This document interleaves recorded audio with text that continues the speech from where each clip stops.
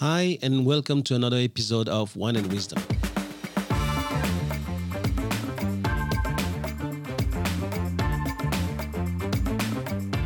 I'm Thomas Le Huang, and you're listening to the TL podcast, where knowledge is shared and no one takes themselves too seriously.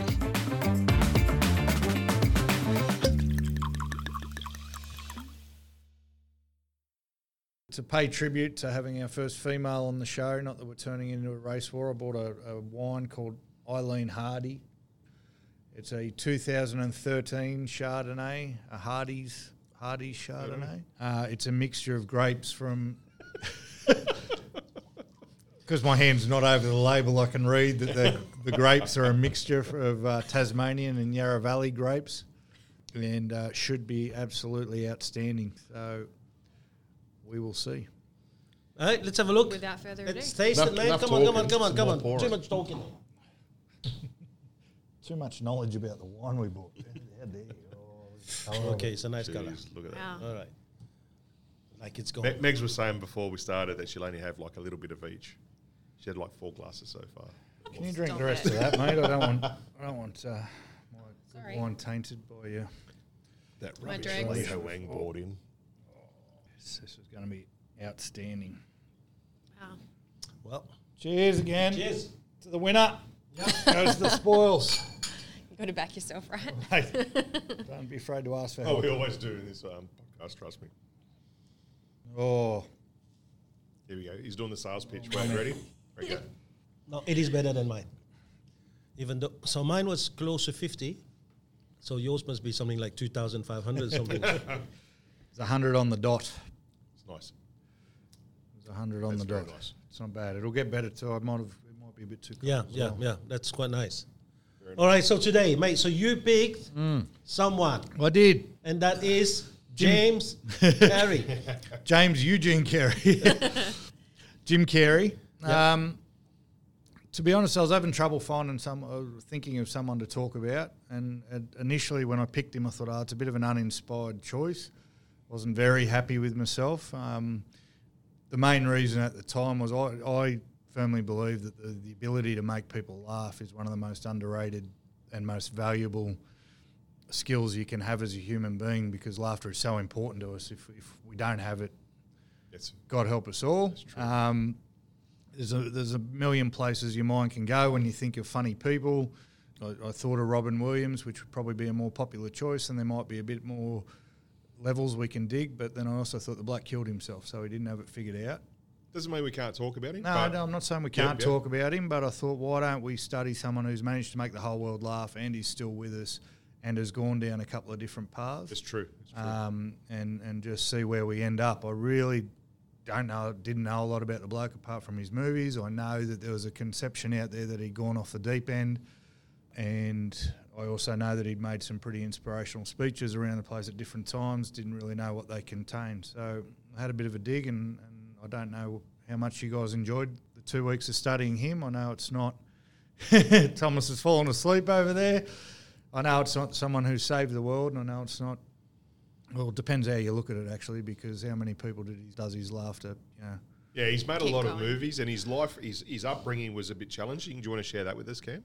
Like his start and Mate, I didn't. And your thoughts on him? Can I be completely honest? I skipped over a lot of his childhood. I didn't do the biography No. thing. I wanted to find out. How could you? Well, I know that. How could you? Totally defining moment. Yeah, well, when I say I skipped over it, I didn't study his childhood word for word. I know that the reason he got into the industry he got into was because of his father. He says in one of his speeches, my father could have been a great comedian, but he didn't believe that it was possible for him. So instead he took a safe option and got a job as an accountant, and he got let go from that job. And the family then, when he was 12, his dad got sacked from that so-called safe job, and the family then had to go and do whatever it had to do to survive. I learned many great lessons from my father, not the least of which was, and this is probably one of the most important lines that we'll say today, you can fail doing something you don't really want to do, Right, the same thing. so you might as well take a chance doing something that you love. Yeah, great line. And he also, at the same time, his father taught him his his dad was a very loving man and a funny bloke from his account, and he taught him about the effect that love and humour can have in changing the world around you. And from that, he said that's something I can believe in and that's something I can aim for. And from that point on, he sort of pointed himself towards, he calls it basically freeing people, but freeing people through laughter. Yeah. So, when I say I didn't study his childhood, I understand that part of it, but it wasn't some of the other people we've gone through day by day sort of stuff. Well, how many top-rated actors, comedians do you know that were homeless in their youth? I mean, serious, that is big stuff for me. The thing that separated me, and I'm actually glad that, so after not being real happy with my pick, I'm glad we chose him, because the thing that I believe separates him from a lot of the other people in his industry is, one, he's alive, so he hasn't topped himself. And the ones that are alive talk about their struggles as a kid and talk about how great you can be, but he's taken it a step further, and this is where I think everyone thought he went mental, where he stepped back and went, number 2 in the Stoics from June, Plato's view. We ain't shit. Yeah. We ain't, like a lot of the stuff I listen to, and I listened to probably a dozen speeches and interviews, he's basically reading from that book where he's gone in his life now and searching for his identity. It's so anti that industry and so anti-Hollywood and so anti, they either top themselves or they just stand up there saying, how great am I? He's looking for his own identity and not taking on the identity that society want to give him. And hasn't let the pressure that he's not... He has a line that says, I've played so many characters, including Jim Carrey. Yeah. He realised that he was just a construct, he used the word construct of his movie characters and what the population believed of him. You know, I've climbed to the top of the mountain and I've freed everyone except myself. And that's when he went off the deep end, in air quotes, and everyone, has labelled him crazy and says he must have depression, this and that. All the bloke's done is realise that fame ain't shit. Yeah. I loved that. I think it said when he was 8, he was standing in front of the mirror and he discovered that he was pulling all these funny faces and realising what his facial movements could actually do and how funny it was, and like tying that into a lot of his movies. Yes, he's funny, and yes, he's a funny guy, but he uses his face so much, and he's identified that from 8, and he's carried that through all of the things that he does, the stand-up, the speeches, the movies. Nice. He's written a children's book, and he's carried it through all of that, but it's back to that defining moment of him standing in front of the mirror. And he had the balls to write a letter to one of the leading nighttime shows about saying, I should be your impersonator. Yeah. At 12 or something, wasn't that? Right, not long 14, after, to let him back into gaining some notoriety through that. So from a young age, he had a lot of drive and passion in for what he wanted to do.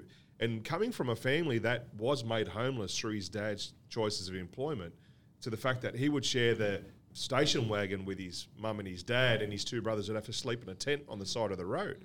And then, But I think it was a defining moment. Absolutely. You make a few decisions when you're there. One, I never want to be poor again. But I think that, he's actually experienced quite a bit with drugs and antidepressants.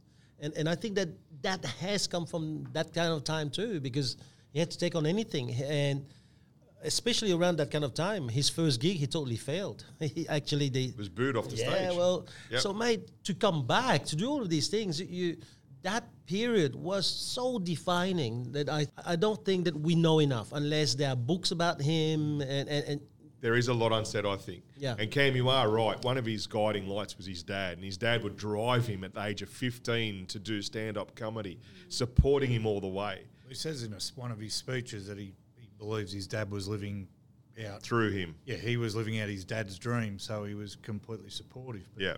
The guy spent half his life, and probably from being homeless, thinking that he had to be famous and he had to make it, and then got to the top and realised this is no life. This is not what life is about, and it's a stain on the way we act as a community and socially, that him having that realisation and withdrawing from the public light and going on a search for deeper meaning was labelled as him going nuts, and he's gone crazy and all that stuff. It through his choice of movies, though, that he's appeared in. Like, it started very, like, a little bit on the softer side, then it went very kind of crazy, weird, and then it came back to like. There's no doubt he's had his moments. I love the saying that he said some of the characters played in his movie were quite far out and quite extravagant, like Mask and Me, Myself and Irene and so forth. And he said, I've come off those characters and fell into depression. He goes, however, I felt I needed depression because for him, it said he standard for deep rest. Deep rest, yeah. Depression. He goes, I needed that to rejuvenate. Thank you, that's the word, what he said. And come back even stronger. I think it was the first person that I've heard not talking about depression as a negative, talking about it, my body needed it to come back. On such a high. Absolutely. So we know he's made quite a bit of money in movies, and in between 1994 to 1998, like the crazy amount of movies done. But then, anybody's read more about the lawsuits he got? Wrongful death. Yeah. Yeah. What is that? Is it true that when you're rich, people will come at you trying to get a little bit of that fame and the money that you made, or he has now shared some of his antidepressants with too many people? You don't know. Could be a bit of both.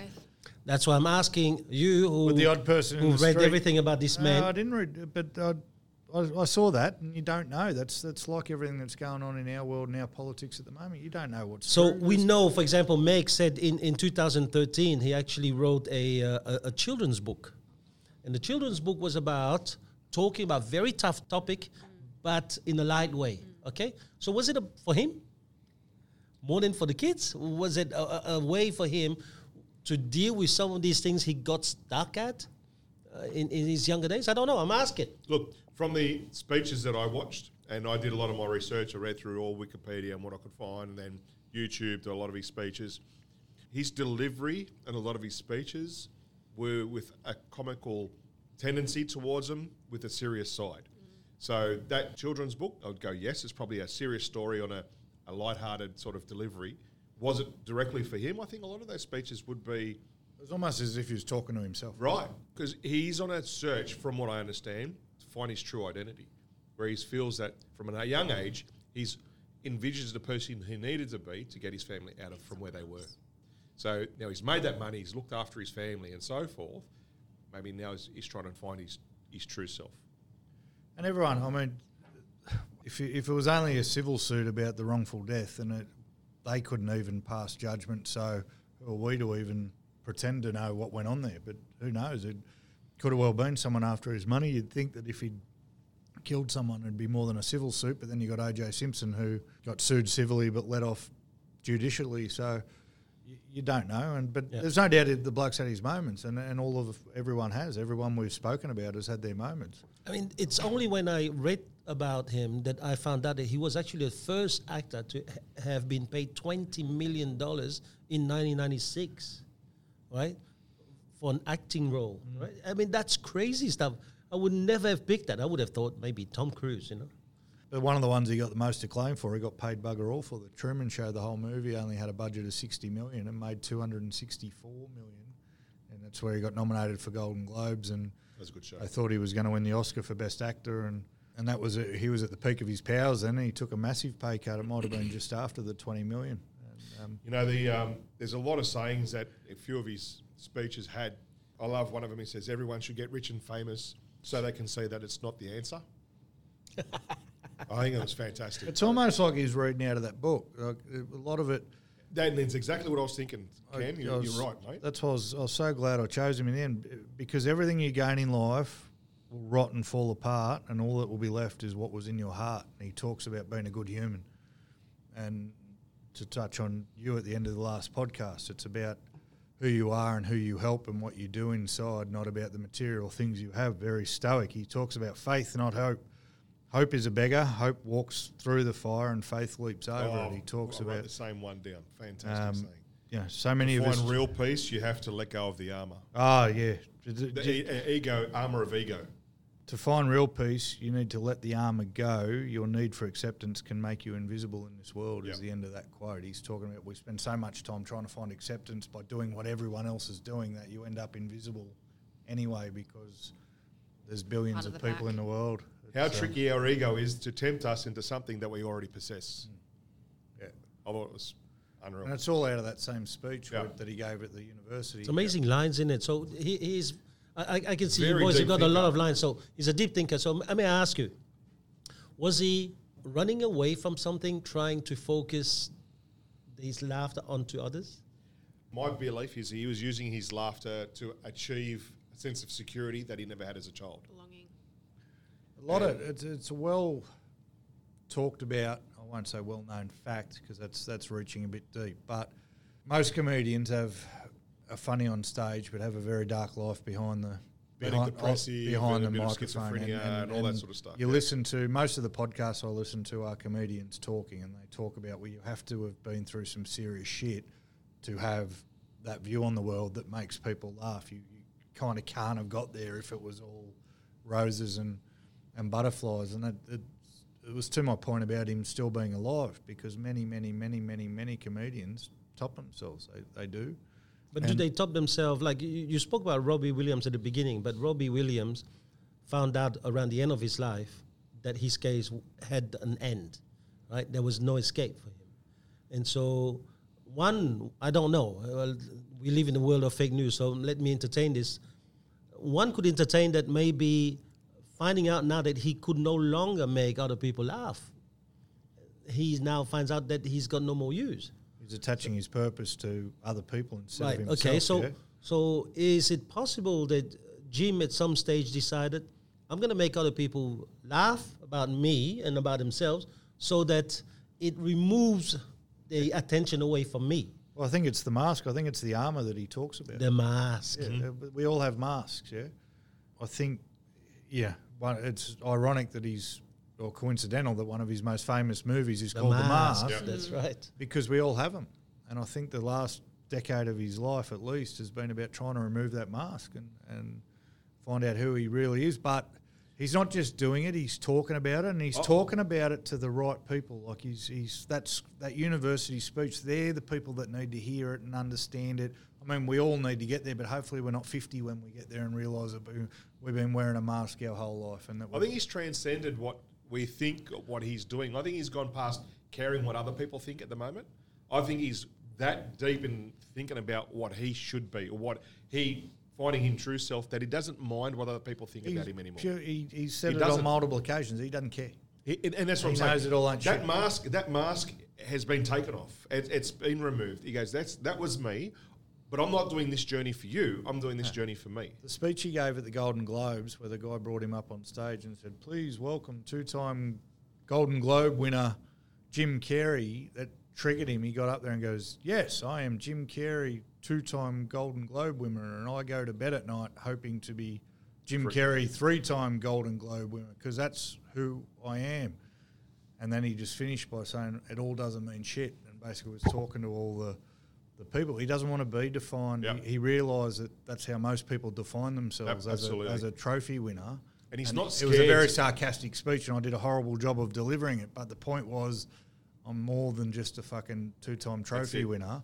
And he's not scared to say it. He's not scared to stand up and say... That's what I'm saying. He's saying it to the right people now. It's fantastic. And I think that's where he's bucking the trend. You know, The Rock talks about living out of a dumpster at some point. Yeah. And that's fine. He's still up there he's probably one of the highest paid movie stars in the world. Yeah. But you never hear him saying it doesn't matter that I'm the highest paid movie star in the world. He goes, I was here and now I'm here. Yeah.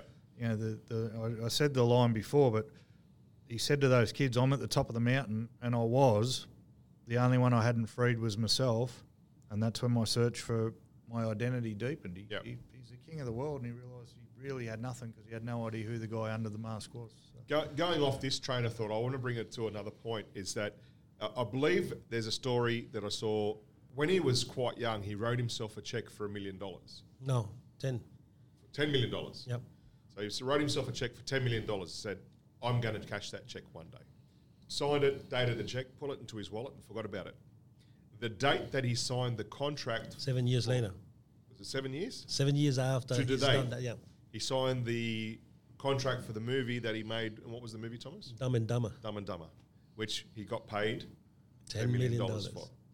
A big believer in the law of attraction. And then he says in here, let the universe know what you want, then work toward it and let go of how it comes to pass. Yeah. We're going to have to be careful about what we tell people, okay? Because, yes, he's done that. But people who really have read stuff would have seen that guy never rested. He went from one night show to the next. He went from creating an opportunity to the next. He worked for his 10 mil. He went digging for the 10 mil. He didn't stop. When he thought he could get something, he'd go for more. When he moved to Hollywood and he started to flounder a little bit, he went back to Canada where he came from to get a little bit of an energy and then came back. So he would do whatever it takes. I mean, how many people would say, I'm driving every single day from Campbelltown to Penrith, and because I believe that I work for a great organization that's going to make a difference in my family. And these people are looking for quick fixes. They're looking for whatever is convenient, not whatever is right. Yep. And this dude here, he would have been okay having done like 2 or 3 movies and stop. No, there's more things. And I think that's what we also need to say. It's not enough to visualize. No, it's not enough to write the damn check. He went to work for it. That's the danger of the law of attraction. That's what it says here, though. He goes, then work toward it. Yeah, the guy didn't work. The guy just was crazy. Yeah, that's right. That's the danger of a law of attraction. People start thinking, if I just think it into existence, they can sit on their bed in a lotus position going, and the money's going to arrive.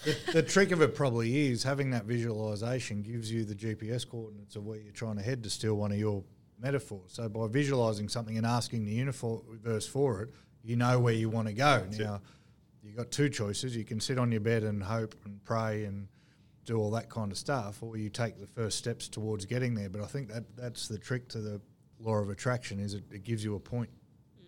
Listen, I don't say too many nice things about Cam all the time because it's very hard to find something nice to say about Cam. But I have to say that over the last few years, I've seen Cam really, whether he's put it in his visualization or not, he's been working very hard at becoming a much better person, at looking at maybe role models or ways of being, and he's taken enormous amount of steps. You sit there and you look at the things that he's done, you look at what he's achieved today, Cam, and I take that, right? That it didn't come because you visualize. You had to take action. Not many people would be ready to do that. So I don't know whether I believe in visualization or law of attraction. I just believe in the law of doing, right? If you do enough, you'll get there. You can see that from the movies that he went from one to the next, to the next, to the next, and then he had partners that he went one to the next, to the next. It was just boom, go, next, what's next? It was never really a stop and, like a depression, so to speak, like it was at the end, but it was very... It wasn't stopping to smell the roses. No, it was just, okay, I've done that, what's next? And each character kind of morphed a little bit more into more of him coming out and a different style of him coming out, because you could see he was actually trying to find him. He was on a mission to find himself, yeah. So I'm going to ask you something. So many partners. There's so many partners. Is there an issue? Did you guys read anything into it? We are the only monogamous species on the planet apart from dolphins, so maybe it's our evolution. There's a few species, but I think there's only 2, us and dolphins. I love anyway. I won't get into it. The only mammals, maybe the only mammals. Yeah, mammals, because birds are parrots. There's parrots or bird breed for life. That's it. They choose a partner, they breed for life. Are we really though? Yeah. No, but are we really? No, well, I don't know, but we're meant to be. You're trying to tell us something? No, I'm just saying, like, if we're looking at this as an example, like, Well, I don't know why you had to marry them all. That's the problem. How many did he have? Because I never went into that side, so I must say I didn't see into that side of There it. was a lot. I think he only married a few short time. He only married 2, I think. He killed one of them. There was... Allegedly, sorry. Allegedly. No. We take it back. He did not. All right? Allegedly. Wasn't there 2 wrongful death suits? I thought there was 2 wrongful death suits. Yeah. Well, there was some. I think the lady just went afterwards for something else, but it's been withdrawn. I think that's the search of trying to find yourself, or not knowing who you are, or what you want, or where you're going. And I suppose his partners though would have found that difficult too. And again, if you're someone like that, sort of Hollywood pushing though, through isn't it? life so quick, did he have someone helping him with balance? Did he understand the difference between him, work, and family? Did he have someone teaching him that? He did say he's got ADD, which, if you can only pay attention to someone for 5 minutes, you're going to have quite a few. The next shiny thing. Oh, wow. And who might be attracted to the glitz and glamour from the outside and then see his true self, and that's where they might start to second guess their choice, where they see that he goes from the really high funny guy to the really low, you leave me alone. I'm a depressed bloke at the moment doing paintings, and Be hard to keep up with, but absolutely They may not like what's underneath the right, mask. Right. But you can see it too as a sign of. I always look at people who can't be alone for 5 minutes. We've all had friends who they break up with someone and 5 minutes later they've got someone else. And They don't know how to be single. he's gone to the nth degree by marrying quite a few of them. But people who have had 7 wives or 8 or 9 wives, the marriages are meant to be a massive commitment, and it just sort of reeks of someone who can't stand being in their own space for 5 minutes to wait for the right person, or go out, go to a nightclub, be with different people, but you don't have to marry them all. Yeah. However, I thought that you picked someone who was also contemporary, because his view he's against vaccination is he's something woke. this guy is already in 2009 was totally anti-vaccination, and more importantly about putting negative substance into children. Again, something for children. I never read into that. So No, he's a noted anti-vaxxer. anti-vaccine. And is that contemporary, or is he ahead of his time? Maybe if it's 2009, is he ahead No, of his time? I'm not saying he's contemporary. I don't believe he's ahead of his time, because it's always been around. But not many people at that high profile take that kind of stand, right? Usually they go, do you know what? There's more important things I can look at. He doesn't care. We asked the question last week of John Lennon, whether we thought John Lennon was a Stoic. And maybe not early, well, definitely not early on in his career, but the back half of his life. I mean, his speeches are like reading from that book. True. He would write a great book on Stoic philosophy, I believe, and the part of that is not caring, and you're allowed to have your opinion and should have your opinion. What do you think? Is he getting towards Stoic? Is he displaying Stoic values? I thought he was. From what I was seeing, I thought he was, because it was as a self journey. He's now doing a self journey. It's not about others. It's about himself and being a better person. And one of the last lines that I wrote down from him was, "You have choices, love or fear, and don't let fear steal you from your true path of love." And I thought, for a Stoic, I thought that is be a better person, and that's what he wants to be, and not for anyone else, but for himself, which he knows will be for everyone else. I think it's interesting that we picked a guy who's alive. Yep. Right? Because he's going to call us. He's going to say, hey, you guys were spot on. It was exactly me. I can't believe that all my life I've been looking for a podcast like this. So you bring it out to the universe there? Well, it's my visualization. So it's a funny thing that you pick someone who's alive. That was a good one, man. What do you think about the Stoic thing? Do you think he's heading in that direction? Or I believe that there is something in the mask, and a Stoic would not live with a mask. But he's trying to take that mask off. The Stoic is about the pursuit of taking off the mask and finding out who you really are. They say quite often you're on a path, you're not going to be there now, you're always learning. So, I mean, you thought John Lennon last week, I believe. I see too much repetition. And there's one thing about repetition and go back to the same point versus repetition where you move to a next level again. So I don't see that next level. But that's interesting. That's my point of view. I mean, you always grow because you mature, but that doesn't mean sometimes you mature, but you still repeat the same mistake over and over again, you know? He's obviously learned that marriage is very expensive. So now he's got girlfriends that he can walk away from. But you know, in the end, is he repeating the same thing with all of these kind of movies that he's done? I mean, is he repeating the same thing? Is he running away from something? You know, I just don't know. For me, the true Stoic for me it would be the movie The Gladiator, right? He doesn't fight for glory. He doesn't go out there to get that wooden sword from the emperor. Okay, you may say he's going to go there in order to go against the emperor, but he can go against all of these materialistic things just for that one goal.